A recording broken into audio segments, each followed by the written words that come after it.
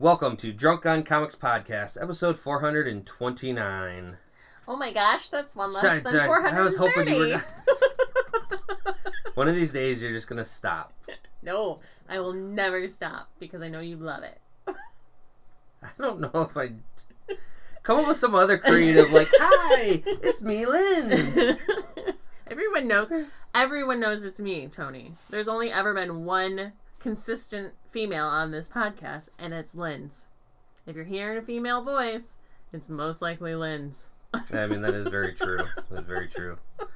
We didn't get into a lot of things, but we talked a good deal of some comic books. Yeah, you talked a great deal of some comic books. Trying to earn my keep here. Events, etc. I got into some Swamp Thing action. X-Men. I'm going to mess up the Penultimate. Some Thor. Yeah. Some news? Yeah. Question mark? No, there wasn't that much. Things? But, sit back for everything that we talked about this week. Grab a nice fall beverage. Mm-hmm. Enjoy Drunk on Comics Podcast, episode 429. No news means good comic reviews. Everything's fine. Everything is awesome. Everything is cool when you're part of a team. This is not news, but I just watched it and I'm very excited. I watched the trailer for the new Animaniacs. You made me think of that by singing that for some reason, but I was going to bring up, we can just talk about it right now. Okay. So good. It was so good. Oh my god. Like, the Jurassic Park reference was just on point. So on point. I loved it so much. Yeah. And then the guy sitting in, we're going to make billions. And the Ian Malcolm, my God, you did it. It was and we so have good. Pinky and the Brain, too. Pinky and the Brain. Like, I am looking forward to that. Yeah. Animaniacs was such a great show. I've tried to rewatch it a couple times, and it's just, as an adult, it's really hard to get back into. Well, because it's really cheesy jokes. Yeah, but I am looking forward to new stuff, just to see what that means for where we're at now. You know what I mean? Oh, God. It just looks so amazing. It was such one of the weirdest things when it came out, too. Like, okay, the Warner Brother lot, like, who are these things originally when I was a kid? But then you just got into the characters. And also for me and my brother, I was like Yakko, and then, Wacko's the younger brother, right? So yeah, I was Yakko, the oldest, and then Matt was Wacko, and then Dot. Well, we had a younger sister who didn't really watch it, but we're like, that's like us. We're Aww. I just thought they were super weird. And just some of the, like, because they had the many different clips of different characters throughout it as well. So it was almost like a Looney Tunes where there's different little sections of things. Right, because you had, not only did you have Pinky and the Brain, but you had Good Feathers. Yep. I fucking love Good Feathers. There's Elmira. Yep.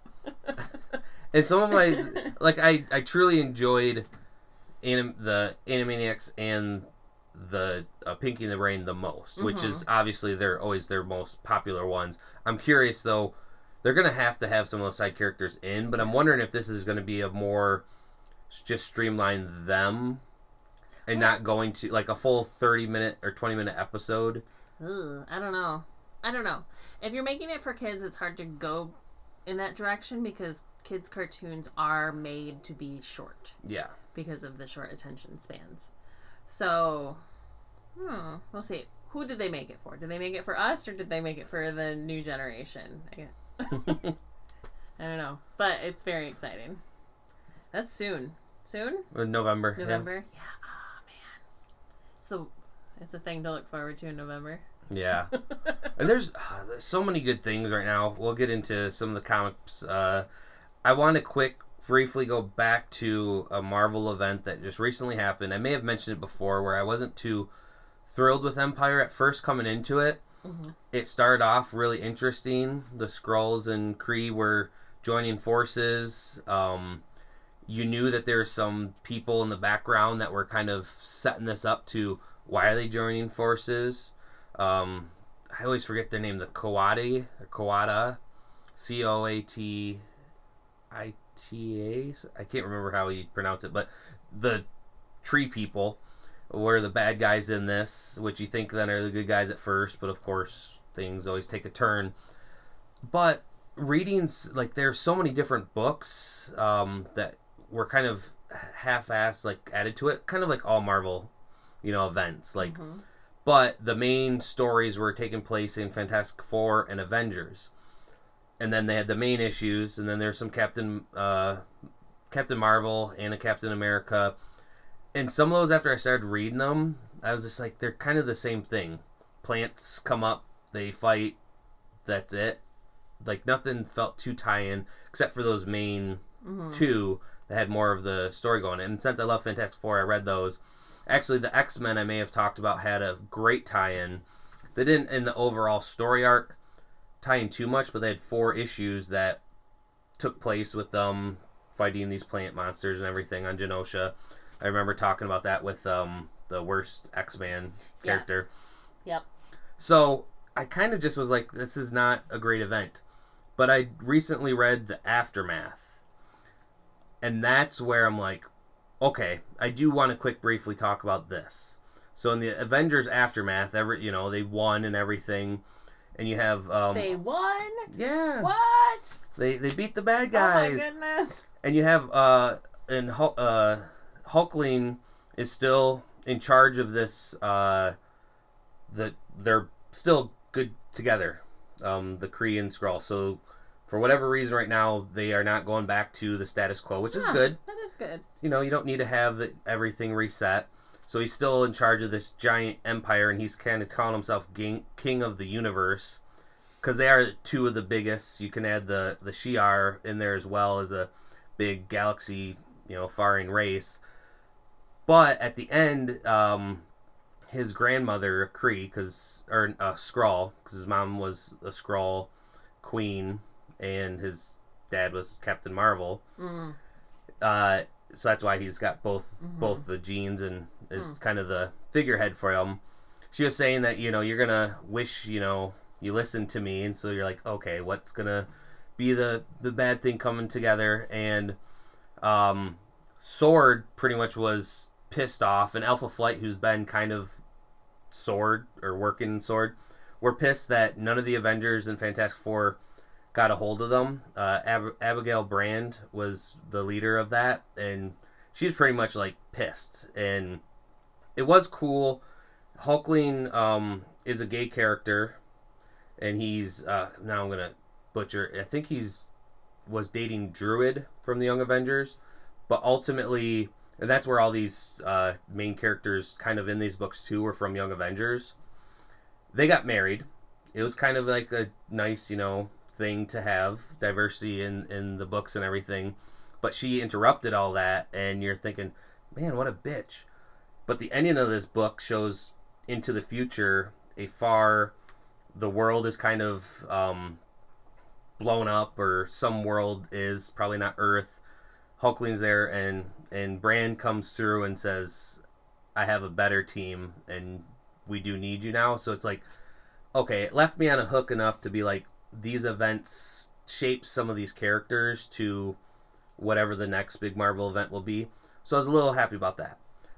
But what happened in Fantastic Four, the aftermath or finale of this event... Oh, they all had their own little aftermath? Just those events? 2 books did. Okay. And again, when sometimes these books come out, they may have their original plan, and then halfway through are like, we should really do another issue of something. That's what I feel like some of these were, because I do know at one point I think they added a couple new titles and threw a couple more stories in there. But the Fantastic Four one had them trying to figure out where these bad guys, like, their weapon tech is, because the Krees were like, this is way beyond us. The plant people's weapon tech? The Crotati? Yes. And they showed the Unseen. Do you ever remember who the Unseen is? Oh, God, is that Nick Fury? Yes. Okay. They showed him on the moon, because they're in the blue part of the moon, and they were even saying, like, who's like that? The Reed kids, Franklin and Val, were like, who is that? And there's like, he shows when things are important. They briefly talked about the Watchers, but that's about it. And this lady was saying how yeah, this is something that I've never seen before. And I just kept in the back of my mind, like, ooh, this is going to turn out good. This is going to turn out good. And what happens at the end is you find out who these weapons were supplied from were Watchers. Oh. And Uatu, the main Watcher for We're our... not supposed to get involved in things, Nope. Tony. Nope. And Uatu's been dead for quite a few Yeah, years since yeah. the Deadly Sins thing. That's how the Unseen has the one eye. Right. I don't know if Eyeball Dude, I forget his name, has the other eye, but that was a weird random thing in Deadly Sins. Yeah. Uatu comes out of, like, the Unseen's chest and kind of like... What? That's what I'm saying. It was a big kind of like, what the fuck's going on?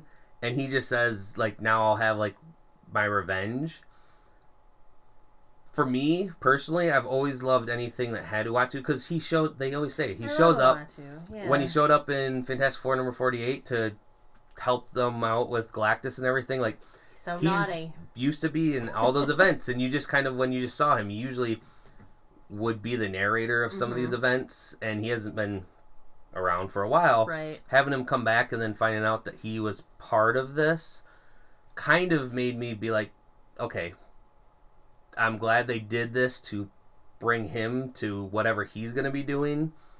Having the Watchers actually do some shit is going to be interesting. Was it the Watchers or was it him specifically? I don't know if it's him Supplied them with- specifically. And what is he getting revenge for? Dying, I'm assuming? Who killed him? I think he's probably just sick of all the people Like- doing these cataclysmic events on Earth Well, where he's... what would Meant a to watch. villain Watcher, what would that be like? I don't What know. would that mean? What specific? I mean, I know they're like these eternal creatures that like keep track of everything and they have crazy memories, but like what else? Can they shape reality? No, but they know, they're like more fourth wall, know everything in their universes. So like all guess you could use the that Age to of your Apocalypse advantage. would have a Yeah. specific Watcher, and I always look at them because they seem kind of like Guardians, Mm-hmm. Green Lantern type. That's what they are. These omnipotent beings of the universes. So yeah, I'm just excited to see where it's gonna go. And they planted the seeds, obviously. I don't even know what they're planning for their next big thing, but So hopefully it happens. he came out of Nick Fury's chest. Well, he like Nick Fury like started like, you know, kind of sparking and lightning, and then just like this apparition came out. So I don't even know if it was just fully him or just his ghost.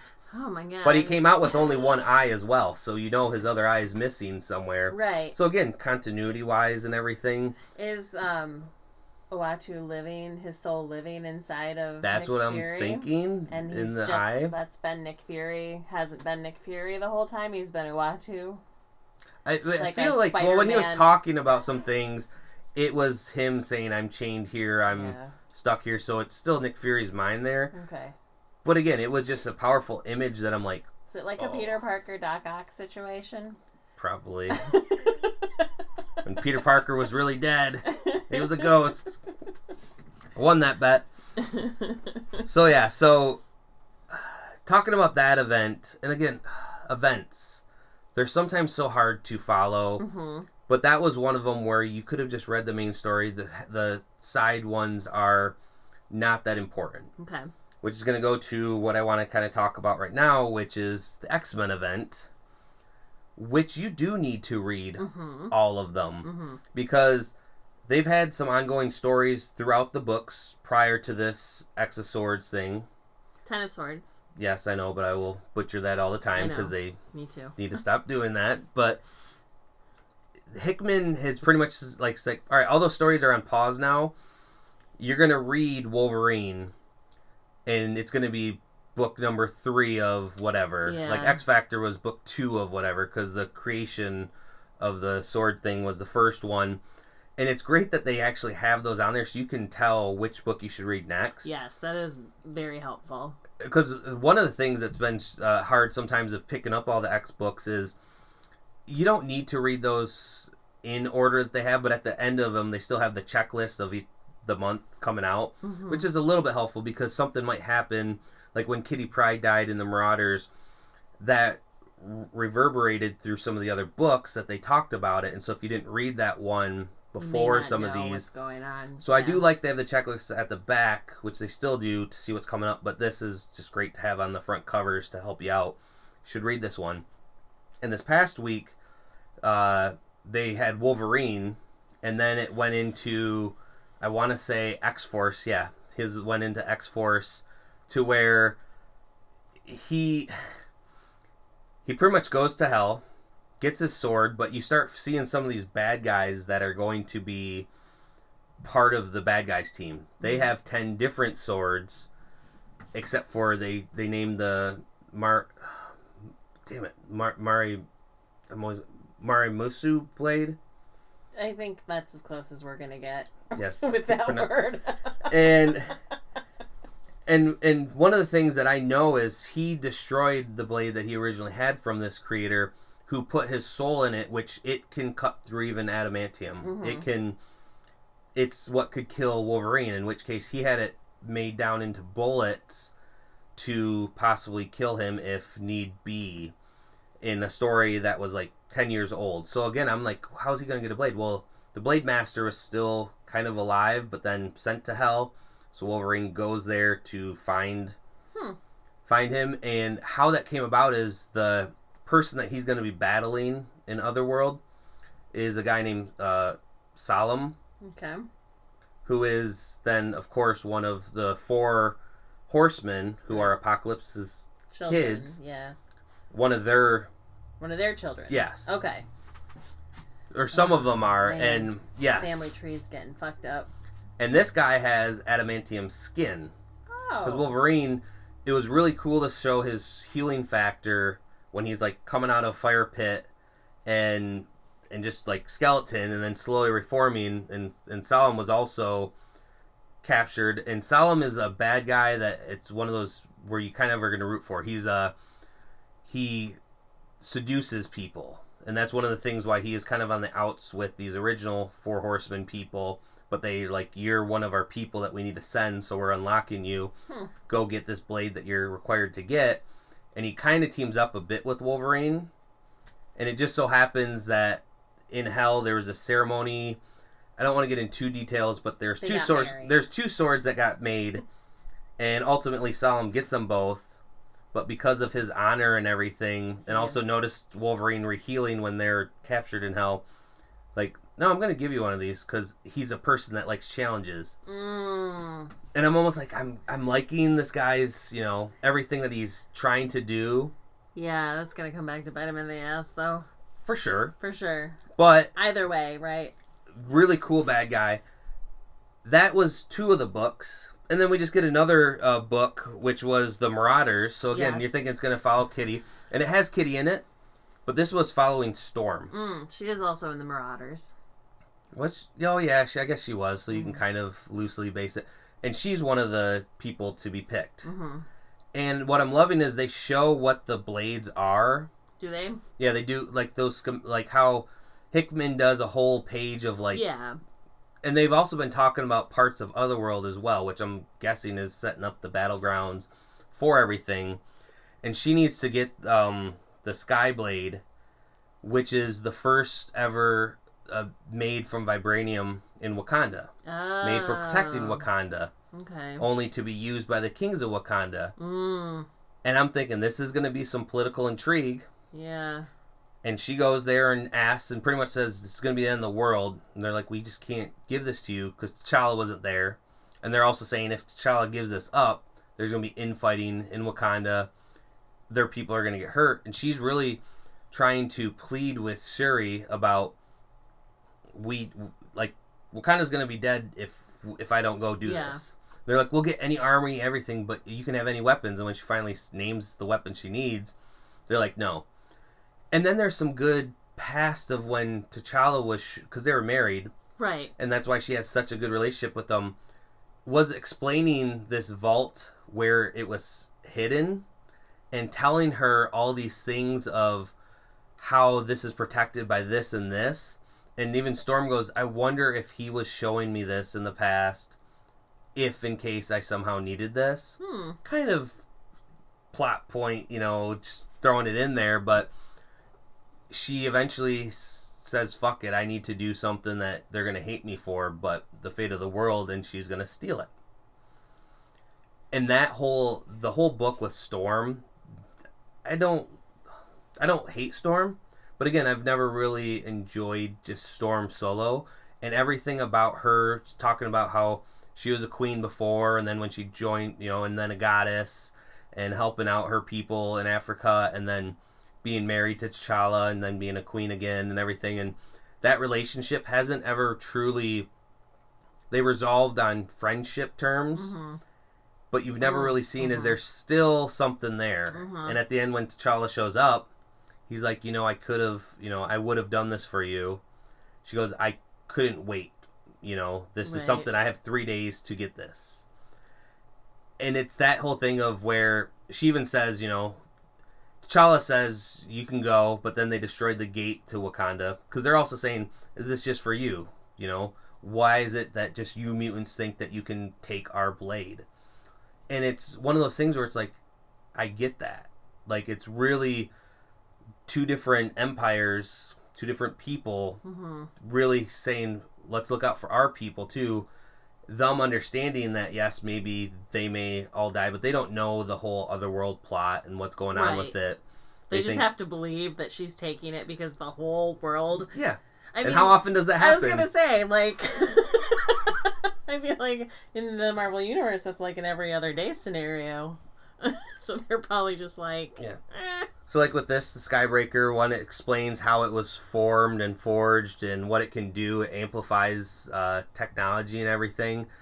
And we already saw within the first one, we're not going to get a magic story because we already know she has a sword, and she was one of the first people to go to the spot where... like, immediately when the circle popped up and all the prophecies were told, she was just straight up like, here I am.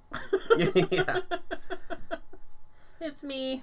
And all this, if you were just to be reading one of the things, you would not get this other story or what's going on with, if you just read this one, you would only get Storm's story, not what happened with Wolverine and what was going on with him. And I'm assuming it's going to happen with all of these different swords. Right. To set up for this whole thing. Here's the Muramasa blade, and they made two of them, as I said, so they're identical swords. And so just explaining how when he first originally, when he was younger, took a stick and like killed like a bird, and then that soul came into him, and then it went into the sword, so that's kind of his mutant power. I don't know if he's true. Yeah. Okay. And how that's his blades, and he's made many different blades with souls intact. And these last two, he was killed in hell, and his personal soul went into both these swords. So that's where these are super, super powerful swords. And already getting this really big bad guy, I'm thinking that it's going to be coming down to Wolverine and this Solemn guy. Because we haven't really seen any of the other champions from the bad guy side. Right. Sure, we're going to see those in some of these things. But a big thing that they talked about in the creation thing, which you probably saw with Rockside. He's from a different universe that the whole resurrection protocols don't work if you die in Otherworld. Right. And that was the thing when I reviewed it, I was like, I'm not going to give this one very important thing away. And that was that. Yeah, and I didn't read it at that time, so I'm glad you didn't give that away. But that just leaves a whole bunch of what's going to happen, because one of these big people is not going to come out the right way. Right. Which will be interesting going forward, and who might it be. Yeah. And then how that's going to fuck up the X-Men books. But this is one of those things where it's like, I actually feel like there's some real consequences that are going to happen from this. Yeah. It was nice. It was a nice thing that they added because, you're going into this and you're like, oh, I mean, what's stopping them from dying and then just resurrecting? You know what I mean? Like, who cares? Mm-hmm. What's the point? this whole big battle. They could just die and then, whatever. So I'm glad they thought about that when they were writing this story. And so I'm wondering how, again, Hickman goes, all right, everyone, the stories we have going, stop them. Mm-hmm. Now I have this overall story arc thing. You still have other writers doing their particular, so they probably said, you guys are writing the two ones with Wolverine getting his. There's one with Storm. We'll get to the overall when they start coming together. But really being like, I need to be plotting this out. Right. And I sometimes don't think they, not just Marvel, but DC and any big event type thing, really even just think of what's going to happen after this. As I said with Empire, there was a cool ending to it, but it wasn't as engaging for it. Again, like the Captain America one with some plant people impersonating and getting in the government and all these things. Not that fun. Not like, it was just kind of not needed. Right. All of these are needed for this story, and we're not going to talk about this all the time, but I feel like we're going to talk about this maybe all the time. What if we do? What if who's going to stop us? You? I'm just going to try to not talk about it, but I need more people to be reading this to be like, what's going to happen? This is so good. It is really good. I have not been this happy with any sort of comic book story in forever. And we are now turning into the Hickman podcast, but back in the day when his Fantastic Four run and when he was doing the Battle World and the Avengers stuff, we were back then to a Hickman podcast. Anytime he has anything out that's like anything, really, an ongoing series, it's always Hickman this, Hickman that. And I'm not knocking other writers to what they do, but sometimes it's just like the status quo comes back. Right. Sometimes that can be good, but again, we want to see continuity-wise things happen. And it was good with Wolverine, him at least explaining, because I thought they were going to retcon the sword, because I always thought it was just one sword that Musu made, but there's obviously more swords, and kind of knowing and seeing that makes more sense too. So with that, I want to quick pivot to Thor. And I know you don't read Thor. I don't. I like to look at Thor in the movies. That's about it. But Thor number 8 just came out, and it's again one of those things where after the whole Asgard's invaded, and then was it the War of Realms that happened last year, which that had some decent crossover ones too. I enjoyed that event because even the small offhand ones, Giant Men, if you can read that 3-issue series, was just great with all the different Ant-Men, Giant Men people turning giant and then breaking into the Giants realm where they took over in Florida. It made sense. They kind of dressed up because they look like giants, so they kind of blend in a little bit. It was a good series. But from that, Thor, Odin pretty much retired, and there's now King Thor. He has the Odin power. And in these first couple issues, he's gone on and killed Galactus. He's gotten power cosmic, too. Killed Galactus? Because of a big bad that then came about. And so you're thinking, well, shit, now he's OP. What's going to happen with him? And he's getting these visions of the future, and these visions have Thanos. And I'm thinking, all right, I don't need an overall Thanos like crossover event. But again, you can have Thanos be smaller big bad, where he only interacts with Thor as a bad guy. It doesn't need to be now Avengers are fighting Thanos. Right. Or if even that's going to be what comes to term. It's a vision, but if prophecy and everything sometimes is misread. So in book number 8 here, it starts off with their book of prophecy and how every single person, Odin's father, Bor, was one of the first kings, and he tried to read it when he was a kid. And then they showed Odin sneaking into this library to try to read it. And then it shows Thor. And then it shows Odin coming in with Thor being like, yeah, you can't read it because it's only for kings to read and write. So he couldn't see his future and destinies. But now that he's a king, they kind of revisit it. So it was a little bit of lore to kind of throw in to this overall story. But then it got to more of the not universal everything world ending, but more of a character driven story. And in Thor number 8, he threw his hammer down to the ground, down to Broxton, Oklahoma, where they'd had Asgard for a while back in like 2007 or so, when they took over there. And this random man who you start off following this guy, Adam, and he was talking about how he's in jail and everything. He's messed up, but he's trying to, he's a mechanic now and trying to get through. He ends up calling a number that was on the hammer. And you don't realize why. There was a number on the hammer? This is the great part of it, because Iron Man eventually comes to Broxton and goes, "Why? How did you get my number?" And then he goes, and then they show the hammer there, and on it written, "If found, call Tony Stark at his real a number." And it was a real, like, not a 555 number, which I found out you can call in the real world. Yeah. The setup for this joke goes back to Thor number 1, when Thor number 1 was showing him being the king now and everything, and he threw down the hammer, and Tony saw it and wrote "Happy Retirement" on it with a Sharpie. And then when he called it back, Thor sees it.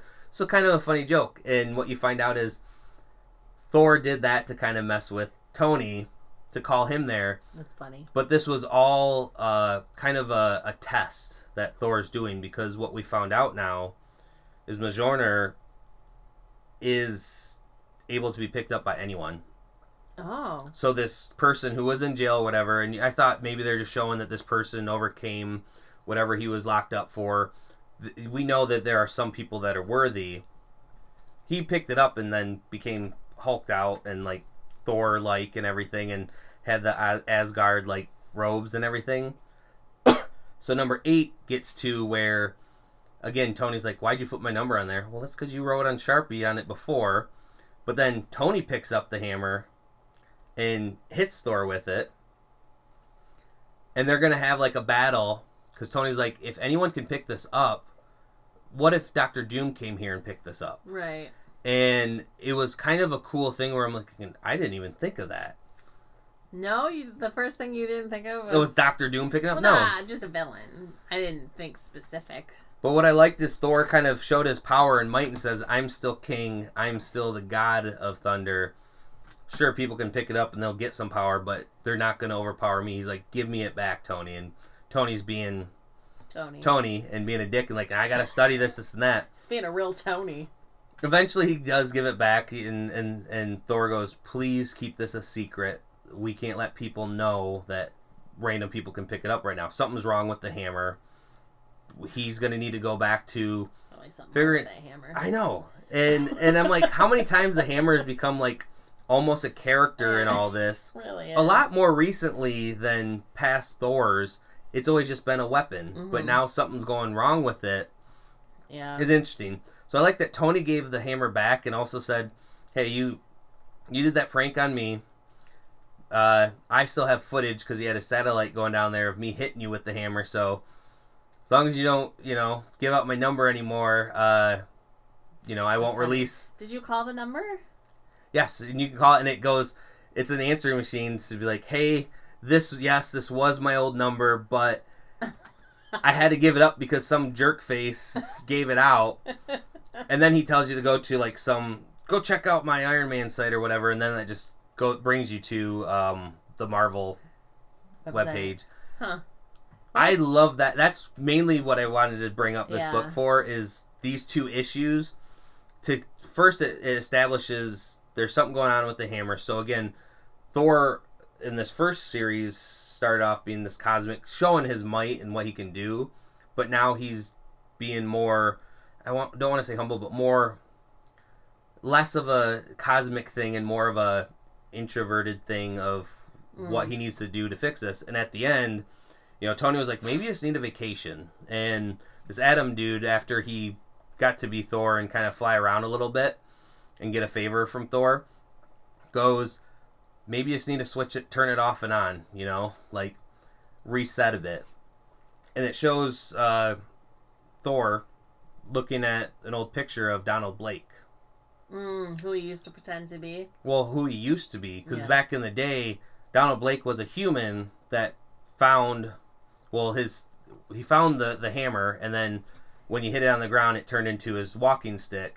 Because back when you need to have secret identities, and when they used to have the people be an actual human that transformed into a god, and when you realized that they were actually just two people in different spaces, like a pocket dimension and everything. So when Thor wasn't here, he was like somewhere else, but Donald Blake, needlessly complicated. That's why I'm glad they got rid of some of that. But I'm liking that they're going to bring him up again, because they've mentioned Donald a couple times. But again, Donald hasn't truly been that person that has transformed into Thor in ages. Right.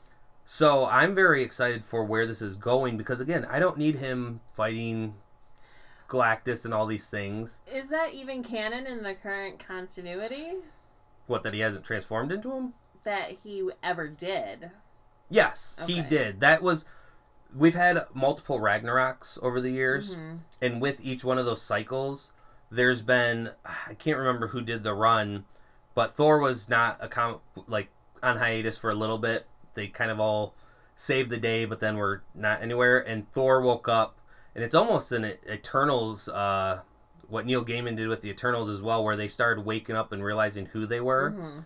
Thor was in a body, but didn't realize he was Thor until he was realizing, oh, I am this god, but I'm a human here. But he wasn't Donald Blake, and he started getting Sif and then everyone and Balder and awakening in their mind of, hey, we're really Asgardians. Okay. And since then, they've been just them. Okay. They haven't had to transform into a human and back. So Thor has just been Thor. Gotcha. That is his name. That's who he is. You call him Odin's son when we had female Thor, but again, that was Jane Foster transforming just into a bulkier, more warrior. Yeah, non-cancer ridden. Yes, person. And it's like, it goes back to, the original Captain Marvel switched places with people as well. No, not Captain Marvel.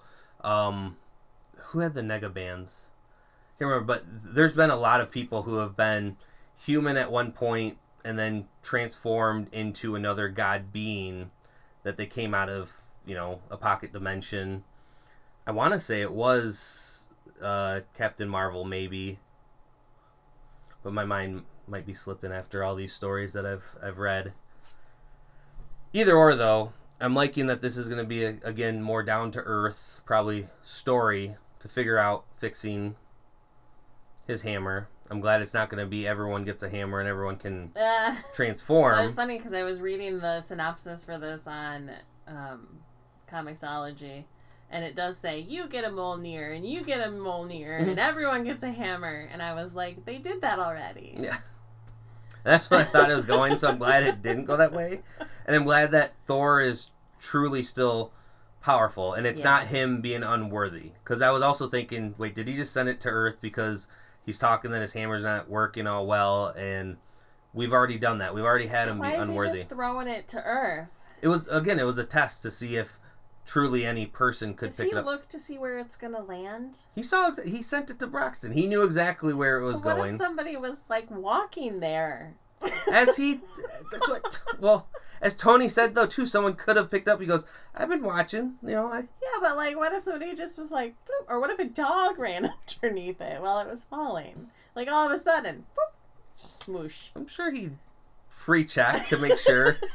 Maybe it hit a bird coming down. It seems irresponsible, is what I'm saying. Well, Thor is still not responsible, even though he's a king. That's fair. So yeah, I'm liking this series too. It is definitely a good Thor series to definitely read. Yeah. I'm a little taken back from seeing how powerful they made him to show him he's a king and he's way more powerful than the average Thor that we've grown to read before. But like I said, it's good Thor story. Good Thor. Good stuff. I read the Swamp Thing. And I seem to only read Swamp Thing when it comes in these lovely little one-issue things. Multi-story things. The last one I read was a holiday spectacular. I think last one was Christmas that I read. Yeah, and that was really good. That was good. And this was really good too. So this is Legend of the Swamp Thing, the Halloween Spectacular. So it is a big boy. It was 48 pages. But there are, they say there's 6 stories in it, but the first story and the second story are connected to each other. In that the first story is about a little boy getting lost in the swamp and Swamp Thing saving him. And the last story is the kid that was saved, him as like an elderly person, and coming up against a new iteration of the Swamp Thing, right? Because the whole purpose of this book was to show that Swamp Thing has been and will be different things. Like, it's not always the same creature. Okay. Right? But every time a new Swamp Thing is born, it has the memories of the last one. Just like in the origin of the Swamp Thing, that Swamp Thing was a person, right? Who got would he die in a swamp, and then the green he dissolved into the green, right? Mm-hmm. And then became Swamp Thing, and he had all the memories of that guy, but he wasn't actually ever that guy, sort of thing. And this tackled like that theory, right? That the green is something that just is eternal and shows up in a bunch of iterations throughout time. So they have a story that takes place during like the BCE. So it's like Caesar invading the island of Britannia, and they were all pagans back then. So it deals with that and the what are those things? The arches, like the pagan arches and stuff that you see there in Stonehenge, like mm-hmm. So the green coming to save these pagans from the invaders from Rome, and it goes through a story with the conquistadors going into South America, and they come up against this island that was uncharted, so they go on the island, and the whole island ended up being like made of the green. And an ancient god who was protecting people in Mexico. Just all kinds of really cool stuff like that. And they were all they weren't Swamp Thing, but they were Swamp Thing, I guess, if that makes sense. I'm not sure if it does or not. But they were all really good, and they took on different, basically showing that the green, right, is a protector of people, but only of the people who respect it, right? Because one of the things was about this guy who was building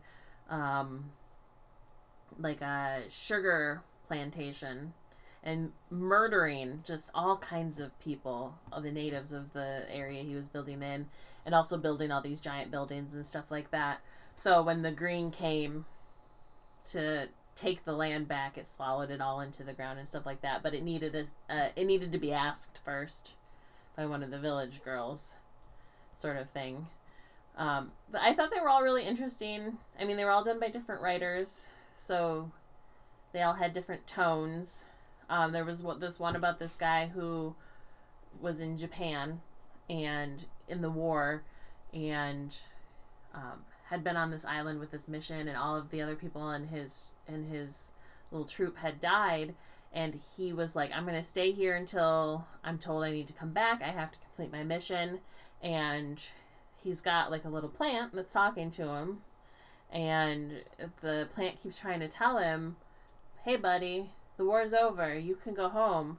And this guy just won't, because he hasn't been told to go home yet. He gets flyers dropped on him telling him the war's over, and he's like, this is a trick. Somebody would come get me if this was over. I need to stay on my post, sort of thing. And he goes from like, I don't know, 18 at the end of the story to like in his 80s at the end of the story. Real paranoid. Gets to the point where he just burns the whole forest down around him, sort of thing. And the plant was with him the whole time. Just like, hey bud, you go home now. I mean, I'm not lying to you. You can go home. Don't kill those people. They're villagers. They're not people who are trying to attack you. You could probably go home. And at the end of the story, the creature was just like, I told him. It's just a really weird way to end it.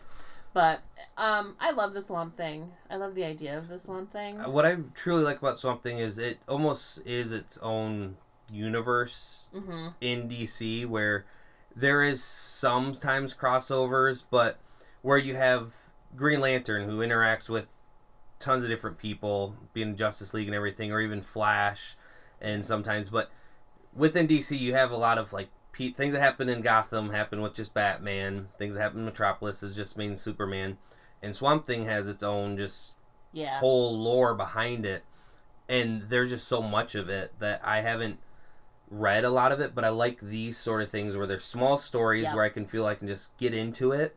There was a time when I did read a little bit of Swamp Thing and learning more about the Green and how it's like a, it's an elemental force, right? But kind of one of those things along the lines of the Speed Force, where it's one of these interesting manifestations, and the opposite of that is the Gray. Like Solomon Grundy is part of the Gray, but he's connected to the Green, and it's kind of where the Gray has encroached on Swamp Thing before too, and turned him crazy sometimes, right.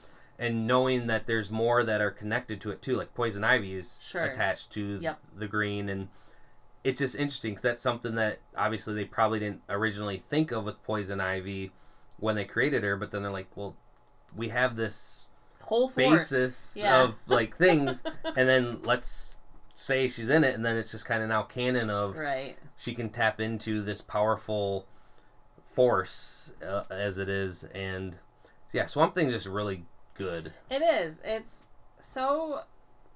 looks so scary. But this, like, obviously Swamp Thing is just, he's usually this really loving, helpful sort of creature. So it's such a dichotomy between how it looks and the feel of the story. One of my favorite parts was at the very beginning of this story, because he's taught there's a willow in the swamp, and the boy that was lost was laying in its roots, and the willow was like protecting him, and Swamp Thing was like, we're not supposed to do that, right? If they come out here, it's on their own choosing. We're not supposed to like interfere with that sort of thing. And he goes to grab the boy, and the willow like smacks him away basically. And they show a picture of the swamp under the swamp, and there's just dead bodies just piled up underneath the swamp. People had run to the swamp, gotten lost, died, people who killed themselves in the swamp, people who were dumped in the swamp, sort of thing. And he's like, oh, I get it. All of these people have died, and their sorrow, they disintegrated, and their sorrow has like seeped into this willow. So this willow who has been here for forever finally has gotten to the point where it's like, we can't keep doing this. I gotta save him. I can't let anybody else die. So it was just really interesting idea of the dead feeding this tree and making this tree feel sorrow for them. It was real weird and cool, but it was good. Like I said, I mean, the last one was really good too. If you aren't even like a avid reader of the Swamp Thing, these things are great to pick up because they are kind of informative. They let you know a little bit about the character, but they're also just really good stories. So a publisher that I truly love, Ahoy Comics, they come out with some really good stories, all small arcs so that you can digest them, and then they come out with later ones. I've said this before. And one that caught my eye, mainly trying to pronounce the book, which I'm going to butcher again, is Penultimate. Yeah, it's like penultimate, but penultimate. Yes. And so, just with the name of the book, I was like, I'm curious what this is going to be, because the definition is penultimate is the top tier, the highest of high, and it starts off with showing this guy was the lowest of the totem pole in the future, so he is zapped back in time because they didn't want him. Where he's the most powerful. Yeah, because he is a Superman analog. He can do what That's Superman funny. can do and being the Totally hero a of this Booster world. Gold situation. But Booster doesn't have the Superman No. power set, and No. and you don't know all of this guy's powers. But again, in the future, he's the lowest of the totem pole, but still, as I said, powerful here. And what I always love too is just the wacky type of bad guys. And this one starts off with like this meteor ball coming towards the Earth, and he saves them, and all these people are like, hey, there he is up in the sky, hey. And he's telling these people, get away, this is dangerous. And they're like, I think he's talking to me. So again, you're seeing this hero worship of this person who is thinking like, don't do that. And all he's kind of down on himself. Well, he was the shittiest person in his timeline. Yes. So being the most powerful person in the current timeline doesn't make you forget you were once the shittiest Yeah, person. and that you were rejected by them and sent right. to the here, whole reason you're the there present. is because you were so shitty. And what I love is the bad guy that he's fighting, this Zev Zolo, has this giant pinball machine that he's shooting all these balls into that are coming down and destroying like the city. And again, wacky, but again, when you have bad guys in any of the big brands, some of them are a little just out there, and you think, who came up with this idea? Condiment man. Yeah, some work, some don't, like that.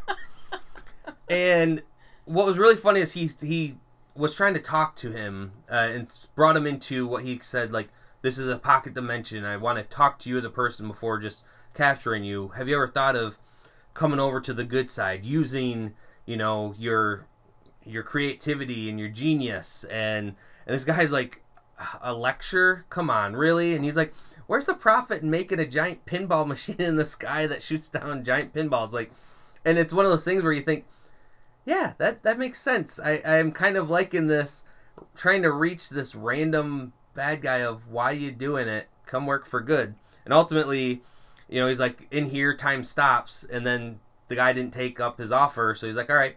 And then he's like, wait, where'd my giant cosmic pinball machine go? And he goes, oh, I was lying about time stopping. And you see that the penultimate man has a robot sidekick that looks just like him, that destroyed it all when they were in there. So again, he's not necessarily the goody two-shoes telling the truth type person, so I kind of like that. He was a little trickery, but he was trying to do good to get this guy to come over to the good side. And the guy's like, I'd rather, get captured by the police than have to listen to you, talk to me about all this goody stuff. So he goes to the police. And you then see that he does have a human analog that he is. He works for the CIA as a pretty much bumbling, person. It's like Clark Kent, sort of. Yes, but right before we see that, his parent says, hey, we need you in the future. There's these giant fists that are destroying the world, and our powers can't do it, but your primitive power set, mainly these people use more their minds and telekinesis and everything, and he's just a powerful brute. Here, take this and come to us. So he's like, I got to get some affairs in order. And when he was doing that, he tells his second in command, this robot dude, you're going to have to fill in for me. Also, that means my human side, because his boss wouldn't let him get off for work to go help his parents. So you're seeing kind of where he is on the totem pole of here now, and he's not really liked at work. And I'm like, all right, this is like, I'm starting to feel pity for this guy. Like, this ultra powerful guy. Yeah, and just how much, and even his robot guy is telling him, dude, you need to just give up on this whole future thing. Stop thinking about them. Live in the now. Just be here and be your superhero. But he goes, no, I need you to fill in for me, and I'm going to go do this thing. So he does, and it's like only like 2 pages where he saves the future world. And he's like, hey, am I included part of you? They're like, no. And they zap him back in time. Oh my god. It's like a big Rude. rejection. Rude. And he comes back. This is why nobody ever wants to play tanks.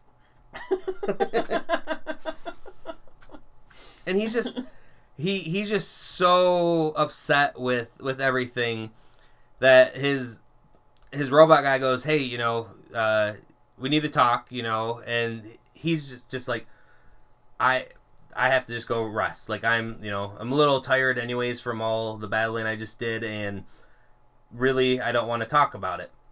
Until he then comes to work, and it seems like a girl is, like, kind of, like, coming on to him, which is, he's like, what? And she's like, well, yeah, I mean, I was just wishing you good luck because of your promotion. And his human self's like, promotion, and then his boss is coming in, hey there, big guy, like, just making sure everything's good in your nice corner office and everything. And I'm, as the reader, I'm thinking, okay, I know where this is going. And then you see the bad guy that he captured, who didn't want to have anything to do with him, talking to the people. Like, somehow his lawyer set up. And again, one of those things where a reader, you're like, who the fuck would do that? And even he's like, who gave this guy the time of day to talk to the American people? But he goes, I've rescinded my ways, and after talking to the Penetulum man, I'm going to do good. We know that didn't happen. Till he gets back to his base and talks to his android. What have you done? And then it just ends there. So when he was in disguise as him, he probably did what needed to be done. Probably told off his boss, probably said this and that, maybe even revealed his secret identity to them to say, hey, I'm more powerful than you know. Yeah.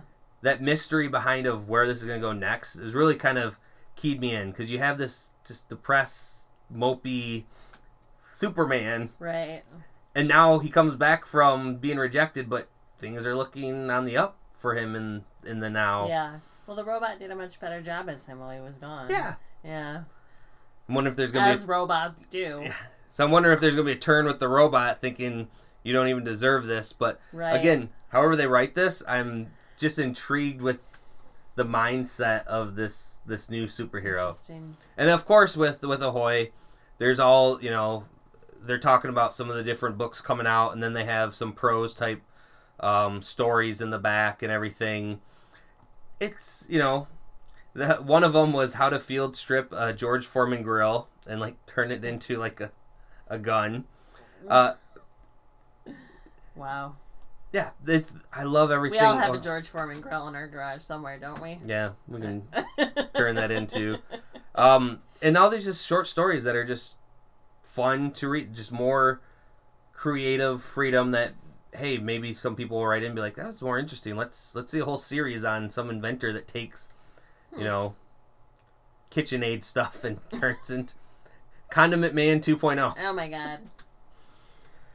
So I really, like I said, I enjoyed this. I got it only because of the name, and I was more than thrilled with, and I knew I would be, because again, it's Ahoy Comics. It's always intriguing where they go. It's very old school storytelling. So New York Comic Con is kind of happening right now. Is it? They're doing some online things, but not as much as what San Diego did, and there is really not a lot of things that are coming out. There's been a couple panels. There's been some cool toys that have debuted here, like I've mentioned before in the past with some of the other ones. Hasbro did their own separate thing, but still not a lot of stuff to sink our teeth into. Right. But one of the ones that I came across that is interesting is Ready Player 2. Now, I told you about... I have it on pre-order. I can't wait till you get it so I can borrow it after you read it. Because I truly enjoyed the book. I rewatched the movie and... It's alright. Yeah, it's kind of pretty, but that doesn't follow the book. Right. And so now we have some knowledge of the synopsis. It's the same as the first, right? Isn't that what I saw? Yes and no. This is where I don't know how they're going to play it, because we had the main character win Holiday's contest, and he pretty much runs it now at the end of that book. And same with the movies, like they shut it down every like Tuesday, Thursday, so people can go outside. But the Oasis is like his to control.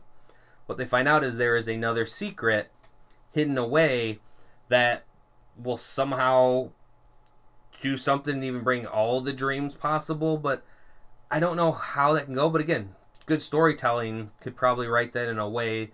And then there's another person that can, the bad guy that can take it all away if they find it. So it's another race to find these Easter eggs and everything. From what I heard, is it's going to be more, before it had a lot of 70s and 80s type vibe, mainly 80s, and this is going to be more probably 90s. We surmised nostalgia. that, didn't we? Wasn't Yes, that but one we of the also things? didn't know a thing. I know that's about it. That's why I used the word surmised. That was our hope, is that it would go into the next decade. And so I'm very interested to see all about this is, but we only know about this because of a panel that they had at New York Comic Con, and that's about all that they released of this book. And since we're not getting really big entertainment in movies, books and comics are where it's at. Mm-hmm. And he also was saying that when the movie came out 2 years ago, he was already planning to do another book anyways, but he really had to finish it up because he's like, if this is really good, can't sit around for years if they're going to then want to take this book and make it a movie as well, which, right. I'd rather read the book first, and if they make a movie, I'll probably see it still anyways, because pretty lights and everything, but hopefully they stick more towards the source material, because the source material is always better. Yeah, I'm excited. I'm excited to read it. I hope it's not a huge letdown. His second book, which was not connected to Ready Player One, Armada, not... Yeah, wasn't good. One other thing that I saw was Disney Plus is officially branding the Marvel films that aren't part of the MCU as just Marvel Legacy. Yep. So kind of like how they did with Star Wars and all that stuff being, Star Wars Legends and everything. It is what it is. I always kind of pretend those things kind of happened just, in the side panels of the pages.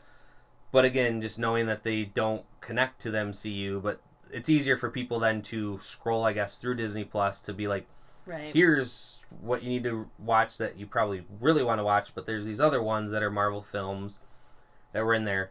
I saw someone the other day on Reddit list every single comic book movie. Some that were, I even didn't think, oh yeah, there was that one. Some that are smaller named ones, but there's a large list from just the ones that we have known and love. And this person's going to review them all, watch them all, and review them all. And I've kind of been having fun following this user's journey of just reminiscing, because I was going through, I was like, I've seen probably 75% of some of these. Yeah. So the few, I'm like, I kind of want to read or watch those ones too. Connor's been going back and watching old Marvel movies. He just watched Blade 1 and 2 last weekend, and he's going to go through all the old school Spider-Mans, even though those aren't technically Marvel, but he calls them I can't remember. I think he referred to them as the old people's superhero movies. I was like, you motherfucker. So Alan Moore, our friend Alan Moore, quit comics last year, right? He's done. No more comics from Alan Moore. He's got a new movie coming out called The Show that he's written the screenplay for, and he is in. I don't think he's a main character, but he's definitely in it. I watched the trailer for it. I can't tell you what it's about. I have no fucking clue. It was just a big mishmash of weird shit. It was like Alan Moore was like, I'm Alan Moore! Blah! And then threw up all over a movie. Do you remember when Rob Zombie came out with a movie and we were like, oh my god, this is awesome, and then you watch it and it's like an hour and a half long Rob Zombie video? Yeah. This seemed like just a Alan Moore comic book come to life, which I guess is what he wanted. That's what he wanted out of any movie that was ever made from his stuff, and it never happened the way he liked it. So it's really weird looking. But Alan Moore gave an interview about the movie, and he also said a couple other things. Because Alan Moore just does not give a fuck about anything. So one of the biggest things that he was talking about is how terrible superhero movies are, which we knew he felt because he hated all the movies that were ever done about anything that he ever wrote. But he has decided now that superhero movies are a blight on culture. And I want to read you the exact quote because it's very Alan Moore-y. Let me find it here. It's not super long. Oh, here it is. Most people equate comics with superhero movies now. That adds another layer of difficulty for me. I haven't seen a superhero movie since the first Tim Burton Batman film. They have blighted cinema and also blighted culture to a degree. Several years ago, I said I thought it was a really worrying sign that hundreds of thousands of adults were queuing up to see characters that were created 50 years ago to entertain 12-year-old boys. That seemed to speak to some kind of longing to escape from the complexities of the modern world and go back to a nostalgic, remembered childhood. That seems dangerous. It was infantilizing,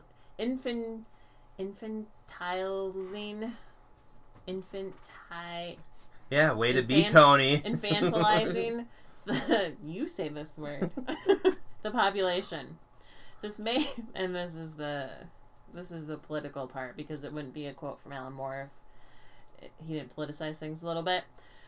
This may be entirely coincidence, but in 2016, when the American people elected a National Socialist Satsuma, I looked up what a Satsuma was, by the way, and it's an orange, and the UK voted to leave the European Union, 6 of the 12 highest-grossing films were superhero movies. Not to say that one causes the other, but I think they're both symptoms of the same thing, a denial of reality and an urge for simplistic and sensational solutions. So basically, he's like, y'all, superhero movies are making you stupid. So, Tony, agree or disagree with Alan Moore? Totally disagree. And I think that he has lost out on some good entertainment. Again, we always say the source material is the best, but there's different media to consume things, and not everyone's a reader of comics. Let them enjoy their movies. Some are good, some are bad, some we don't always agree with, but, you know, they're still entertainment. That's first and foremost what it should be. I think he truly, you know, missed out on, you know, plenty of things if it's way back to the first Batman. Oh, yeah. Yeah. I mean, some of those things, like, and you don't need to love the MCU, but that is now ingrained in pop culture for eternity now. That was an event of 10 years. And even some of the other Batman movies, even. Like, Nolan's Batman's great. I really think Alan Moore would really like the Joker. Yeah. Like, I think he is missing out. And what I will never understand about this argument, because Martin Scorsese kind of said the same thing, right? That that superhero movies are the amusement parks of movies, basically. And, to that I say, well, first of all movies are that. Like, all movies are an escape. It doesn't matter what the genre of movie is. It's always an escape. If it's not, it's terrible. And superheroes are hot now, but, like, you know, in the 90s, it was fucking rom-coms and teenage comedy, sort of bathroom humor movies. And, you know, in the 70s and 80s, there's sci-fi and all kinds of grindhouse sort of situations going on, and it's like, what's the difference? Well, I mean, they always talk about superhero fatigue, but, like, as you mentioned, sci-fi, like, before superheroes, there was just a lot of alien or time travel technology stuff that there is a whole plethora of those types of movies that I still enjoy. If they come out with a new Star Trek, Star Wars, still going to want to see that and consume it. This is just now a different genre. Yeah, and just because, I mean, the source material is different. It's not a book. It's a comic book. It's not a word book. You don't get to own superheroes and just say they only stay in comic books. I know. It's just, it's so... I kind of want his movie to do bad. And I'm kind of thinking it will, if it's as fucked up as his brain is. I will never forget, I spent Easter one year in Chicago after going to a concert the day before, and my friend and I went to a bar, and the guy was watching, like, Alan Moore's Manifesto, essentially, on the TV, and it was like, I I don't know what's wrong with him. Like, the more we watched it, the more we were like, what the fuck? And even whilst we were drinking, you would think, like, the more drunk you got, the more you could understand Alan Moore. That is not the case. I don't think it matters what state of mind you're in. Never understand that wizard. Well, speaking of superhero movies and everything, we've already speculated and we kind of know some things that are coming out, but specifically some tie-ins to a couple of different things. WandaVision, we know, is going to deal with some crazy things going on with her head, and we all are thinking that she's going to mess up with some realities type stuff. We have the Doc Strange movie in the Multiverse of Madness, which has her with him, so we see that's probably going to be them fixing what she messed up probably from the series. Again, not 100% sure, but we can speculate enough. But we've also talked about if the next Spider-Man movie is going to be a Spider-Verse. And they have recently casted Benedict Cumberbatch to... but Cumberbatch is going to be Doctor Strange. And that right there kind of ties into the theory of this probably will be a multiverse thing, which I didn't think they needed to. I want it. I'm not saying I don't want it. Right. But again, if we have the cartoons doing that story and everything, cool. But if this movie ties into some other Spider-Man universes, it does a couple things that helps out Marvel and Sony. They can then say there are multiple Spider-Mans. Yes.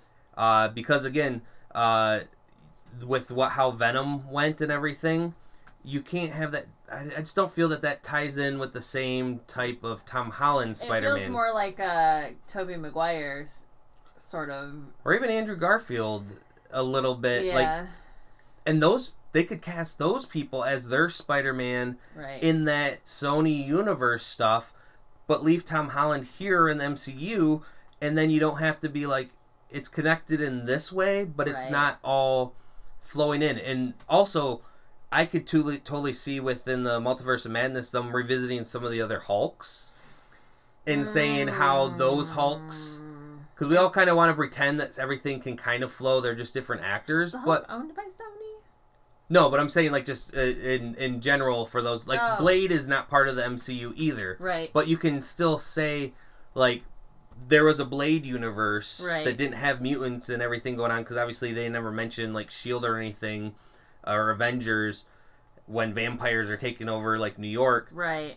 But that's its own pocket universe, and I could see that being a very big movie for the MCU to say, but this is our MCU stories, and you're going to know which ones are there. But these are tied in a way, and then we get to the Sony Spider-Verse where they're there, and hopefully they cast some of the other Spider-Men to interact at points. It'd be interesting. Tobey Maguire has not aged since those movies, so I think that he could get by still looking like he's the...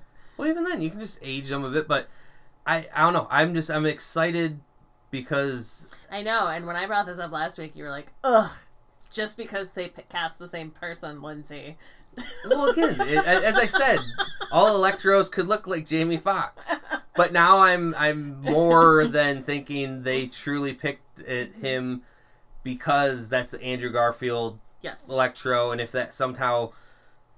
Also hearing they might finally get the Sinister Six, and maybe they do pick a few. Maybe they take the Vulture from... Because at the end of the Tom Holland one, that's the Vulture that I enjoy now. Do you think we'll ever get a wrap-up for that stupid fucking caterpillar?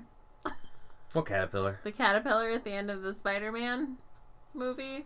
I don't remember. You don't remember the caterpillar at the end of the movie in the jail cell? What, were the Michael... talking caterpillar? Oh, no. But maybe. Maybe that's Uatu. That's the guy telling the story. I mean, literally, nothing has happened with that since. So, what was that? Will there be a resolution to that? I don't know, but it just has me excited to, again, then it makes you want to watch some of these other movies that maybe you haven't watched, and they tie in a certain way. So what multiverses are so good at. I know. I'm excited for them to do it right. And I'm nervous that they're going to do it wrong. Just like with Flashpoint. I'm It's never such a hard nervous thing. with what Marvel is doing. Yeah. I get nervous with what Sony will be doing, but again, this is the third Spider-Man Tom Holland movie, so I have a feeling they have an overall plan. They have their, Kevin Feige, their Hickman to oversee these things. Everything that they did going up to... I'm an idiot. What? The Talking Caterpillar was in Shazam, not Spider-Man. Okay. I Then yes, they're not going to address that, Linz. God. I really thought it was Spider-Man. I was going to say, at the end of that, they showed Vulture. Yeah. And I want to say it was... Wasn't it didn't Norman come visit him? No, they had someone in this jail cell that was Scorpion. Trask, I forget his first... No, it wasn't even Trask, it was the other one. The more insane, newer Scorpion. But regardless... Didn't they introduce, was it the Rhino? Was that in the Andrew Garfield movies? Paul Giamatti? With the robot suit one, which was good. It was all right. It was just a little end. I love Paul Giamatti, though. I want him... He signed up for that thinking he was going to come back and be in this giant Sinister Six movie, and then it never happened. So. Wouldn't it be great, though, if they truly took these actors that have already been... They just haven't leaked their names yet. Yeah. Or still trying to work out on how they go. I know that they've started shooting Spider-Man, I want to say this week in New York, because someone took a picture of like the set, the streets, get your cars off them, and all movies have nicknames to not give away what the movie is. Working titles. It's Serenity. So Serenity now, Seinfeld. They're making another Seinfeld episode. But yeah. So if you do enjoy Marvel and you want to be a part of Marvel, we have the new MODOK show coming out. That's only through today, though, the contest. Is it? Yeah, don't bother announcing it, because no one's going to be able to sign up for it. You can tell them what it is, though. I didn't know that was just today. I guess I'll have to, after we finish the podcast, try to do something. But they're doing, on Twitter, you can hashtag to MODOK Hulu, and with 25 words or less, talk about... your best caption for the show, and you could be drawn into the show as a character. That would be fun. Yeah, you have until, if you have figured out time travel and can go into the past and do not enter this contest, then you are more than welcome to do that. But it ends October 11th at 11:59 p.m. Pacific Standard Time. So we get a couple more hours. See... I wish they would do... There's been plenty of times where when we find announcements for these contests, and it's too short of a time. Yeah, this was announced on the 9th, so you literally get 3 days to do it. I mean... It sucks for those people, but... Didn't we have a whole episode about MODOK? We should go back to listen to that and come up with ideas, because there was some gold in that episode. I know there was. That was when young Neil was still here. Well, Booze in the Book this week is going to be another choose your own. Choose your own book.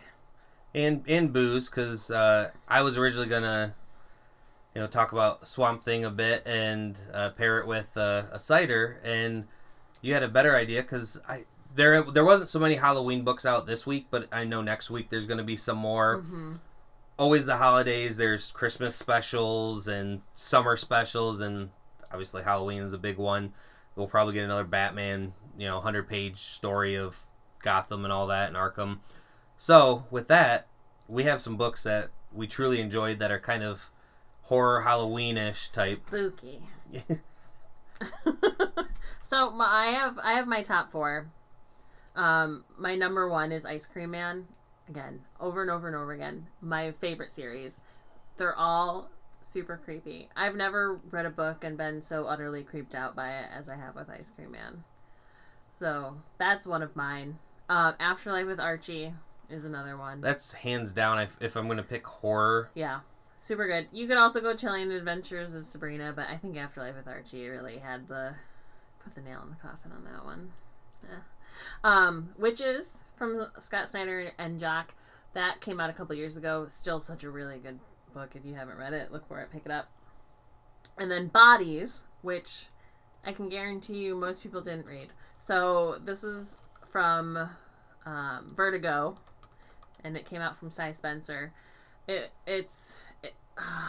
was such a awesomely complicated, weird period, but also current time sort of story.